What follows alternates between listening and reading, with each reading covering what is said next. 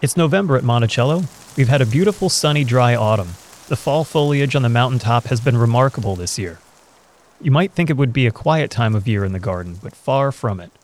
We're planting spring-blooming bulbs, harvesting winter vegetables, and prepping beds for winter. We'll talk about all of that and more today.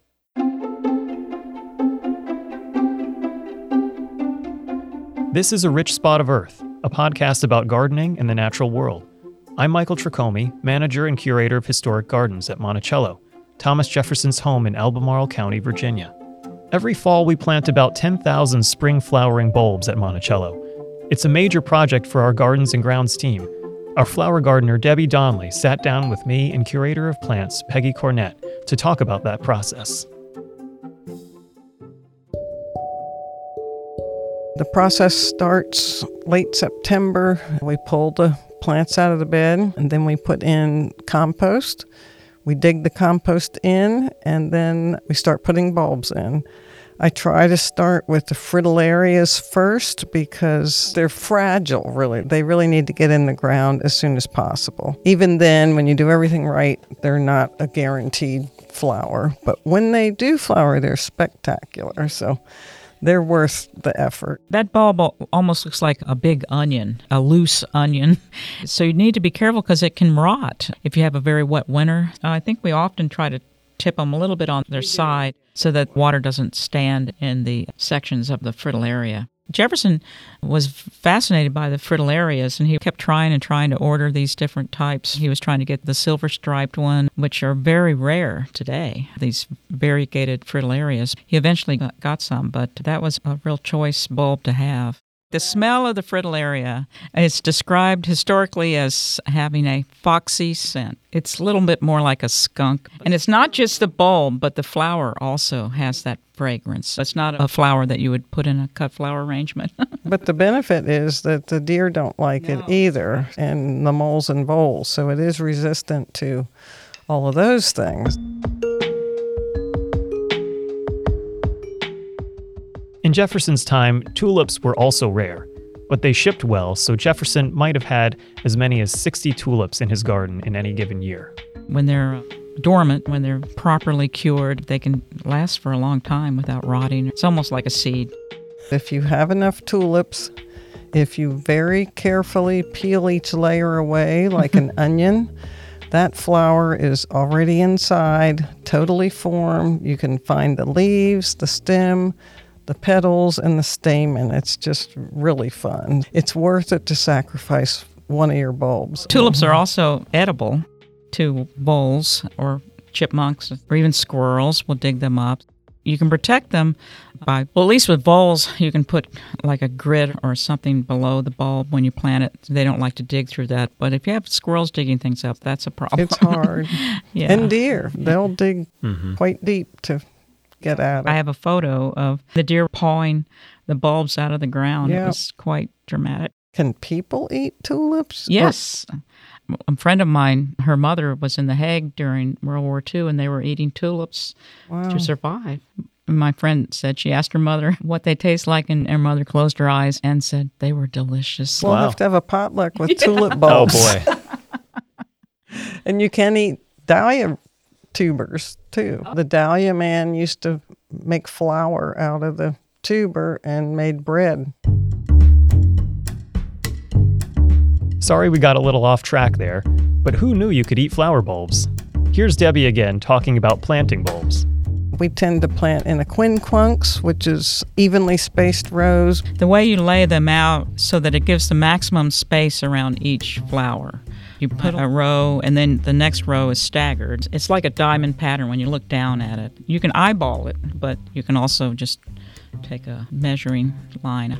That's commonly how we've used that pattern in the vegetable garden, is to use that quinquunx pattern and to stagger the rows and measure in between. If you get it right, and you look at it from a certain angle, all the rows lined up straight and then diagonally. There was one year where we got broccoli pretty spot on. It was almost perfect how they lined up. I remember visiting England in May many years ago and seeing the tulips in bloom, and they had been planted in that pattern, and it was just incredible. It's an ancient pattern of planting. I think it dates back to Roman times. I plant 250 tulips in the pattern, And then I space the fritillarias in groups of 5, 7, even 10 in separate groupings throughout the bed. It just divides it up nicely. But in your home garden, you can just get your bed ready and just throw them down, plant them where they land, and it looks more natural that way. Of course, you want to get them very deep, at least 6 to 8 inches. Yeah. It's important to plant them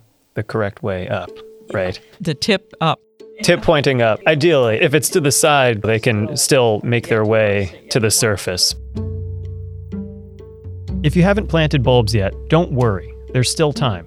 As long as the ground isn't frozen solid, it's okay to get them in.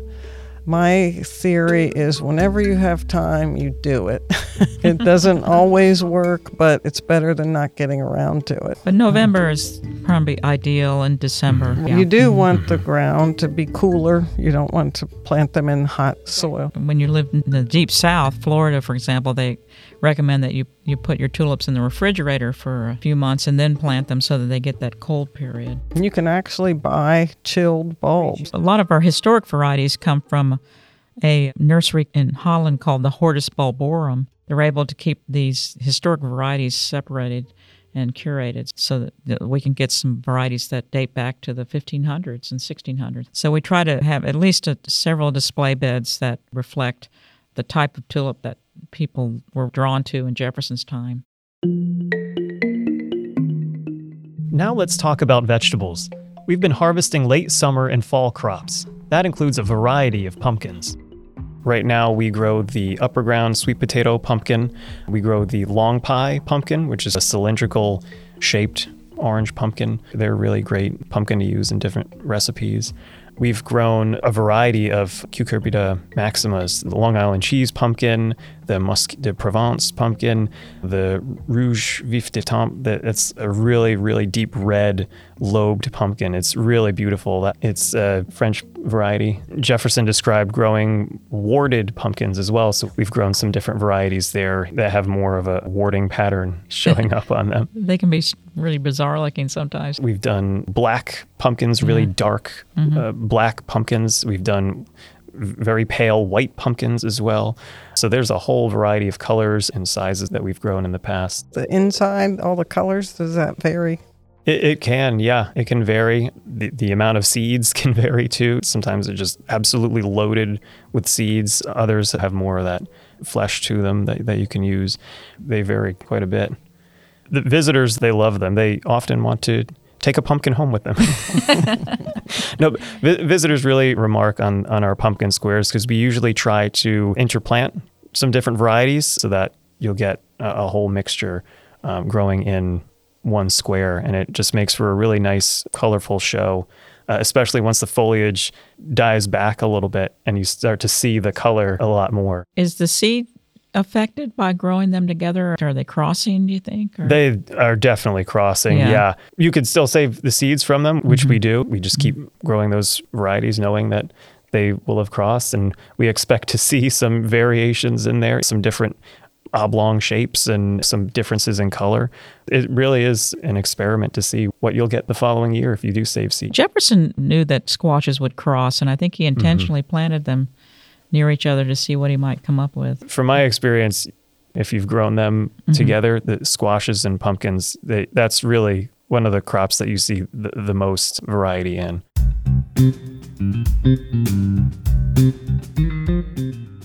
We also plant crops in the fall like lettuce, carrots, turnips, and beets. One of the most unusual is the prickly seeded spinach.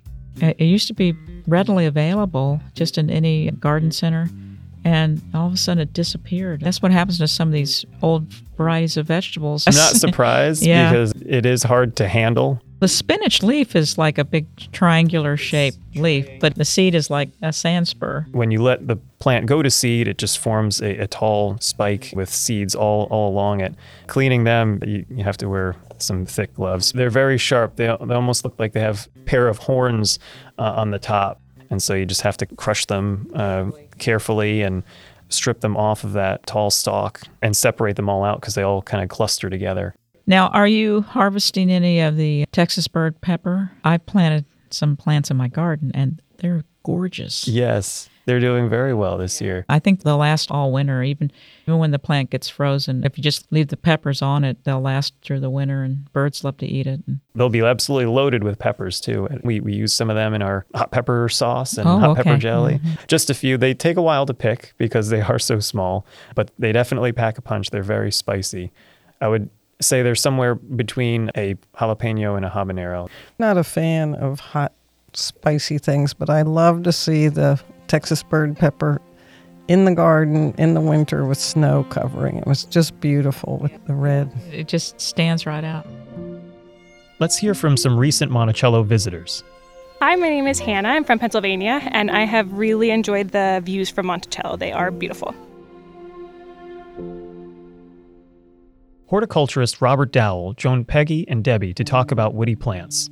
The woody plant, which includes trees, shrubs, woody vines, and even some herbs like thyme and rosemary, is basically a perennial that has woody structures to it. Woody isn't necessarily a scientific term, but basically woody plants have permanent above-ground vegetative structures. That's probably the best way to think of it. Every year they maintain a scaffold of limbs that new foliage can emerge off of. Perennials usually are herbaceous, and for the most part they die down almost completely over the winter time, and then they come back in the spring. Annuals totally die, and they just drop their seed, and it's their seed that comes back, as opposed to the perennial where the actual plant is still alive throughout the winter, even though it may look dead.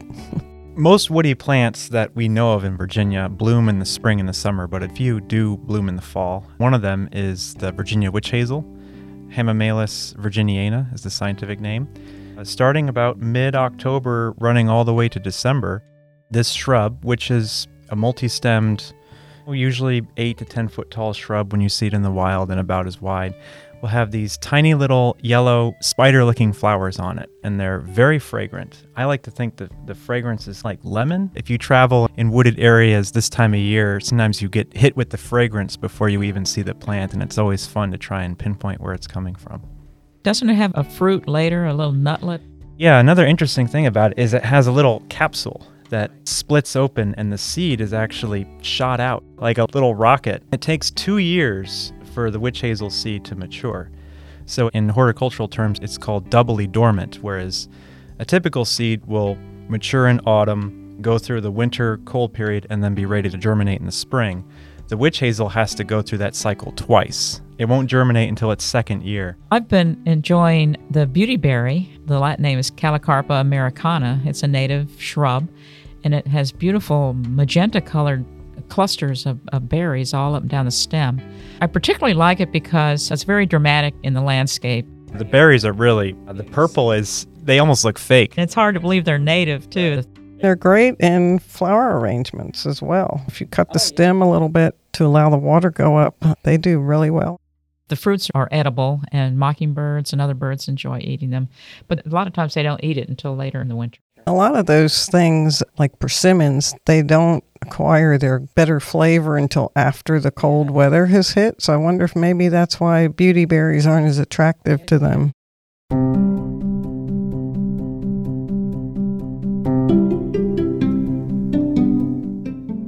The persimmons are ripening now, but you really want them to have several hard frosts on them so they don't turn your mouth inside out when you eat them.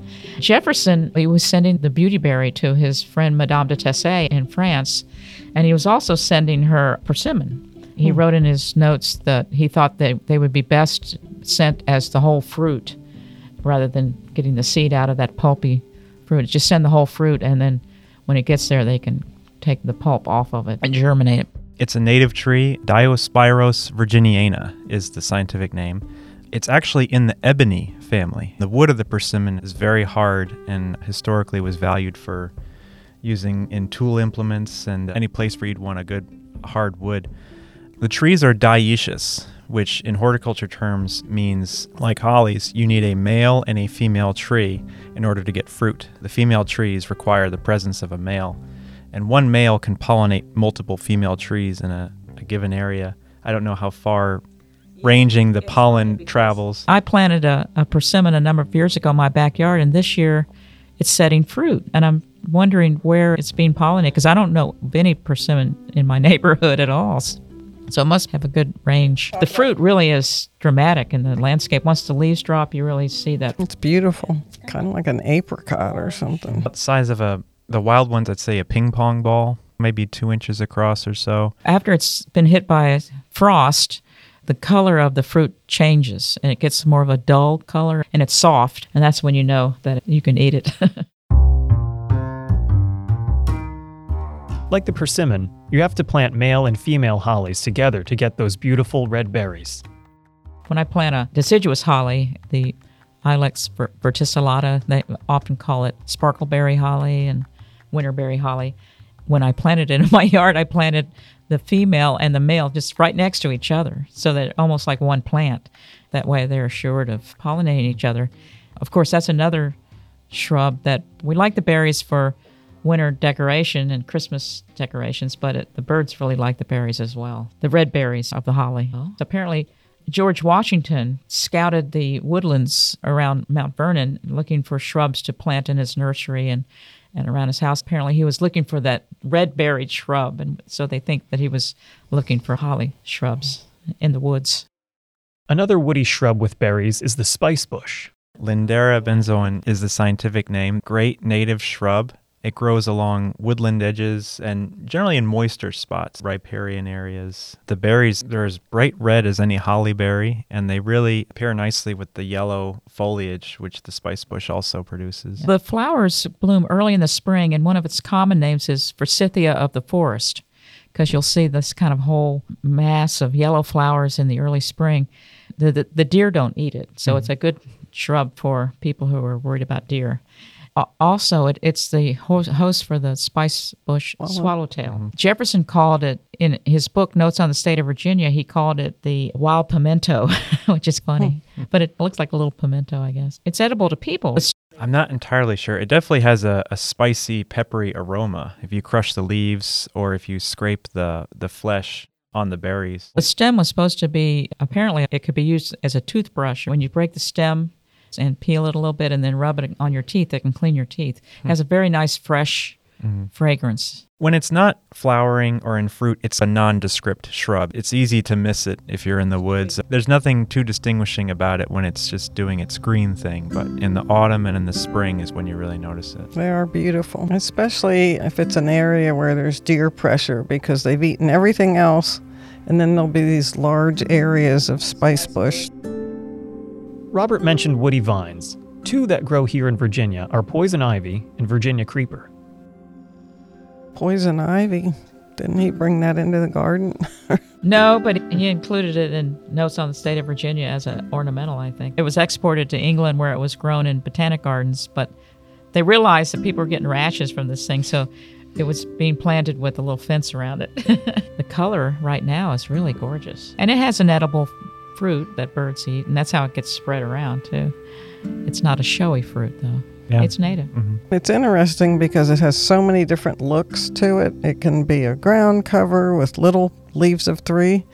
It can climb up a tree with a stem that's 5 inches thick, a hairy stem, and like Peggy said, the color is absolutely beautiful. It can be reddish, yellow, orange. It's very striking. Just don't rake it, don't burn it, admire from a distance. Yeah. Some people think they're not allergic, and then they find out the hard way that they are. Right. Almost always, wherever I see poison ivy, I see Virginia creeper alongside it, growing in it, and it's very easy to confuse. That has a 5-part leaflet. The Virginia creeper is also gorgeous right now. It has fruit, clusters of blueberries. Again, more food for the wildlife. I like the Virginia creeper. I have it, but it gets a bit aggressive. It can get under your siding of your house as well. It's growing over my back shed in the backyard. It loves to climb gutters too and hang out at the bottom of your roof. But remember, leaves of 3, leave them be. Virginia creeper's 5, so touch it all you want. 5 is a friend, F-R-I-E-N-D. Another poison ivy saying is, hairy vine, no friend of mine.